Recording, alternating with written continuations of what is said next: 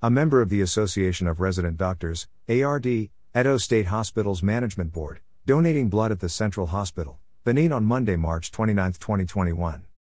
Resident doctors in Edo donate blood for indigent patients. By Usman Aliyu. Members of the Association of Resident Doctors, ARD, Edo State Hospital's Management Board on Monday donated blood for the use of indigent patients who may be in urgent need of blood transfusion. The News Agency of Nigeria, NAN, reports that the donation was part of the first quarterly Ordinary General Meeting, OGM, of the association in 2021. Declaring the event open, Dr. Moses Amalagava, the managing director of the Central Hospital, Benin, commended the association's leadership and members for deeming it fit to donate for poor patients. The gesture, he said, was timely because the public was not keen to blood donation. Amalagava decried shortage of blood in hospitals and urged the public to cultivate the habit of periodic donation of blood to save lives. He added that blood donation is good because it helps the donors to know their health status, as well as treat any observed ailments. We are happy that the ARD is keying into the very good things happening in this hospital. The president of the association, Dr. Osayanda Dorisiagbon, told NAN that the donation was conceived to ameliorate the financial burden on indigent patients whenever they came to the hospital.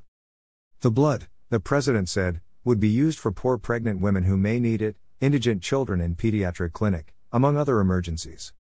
He said we do between 3 to 4 OGMs every year, and we usually have scientific conference where we invite professionals in particular fields to come and educate us more so that we can improve our knowledge and skills on management of our patients. But this time around, we decided to bring this together where we can invite doctors and other well-meaning Nigerians to come and donate blood so that we can have it in stock. In case we come across any of these patients, we can make the blood available to them as much as possible at no cost to them at all. That is why we have been able to put this program before our business session tomorrow to be able to get people together, get doctors together and even non-doctors alike to come around and donate blood for this purpose. This will be our own humanitarian service or free service in respect of what we do in the clinic to the general populace.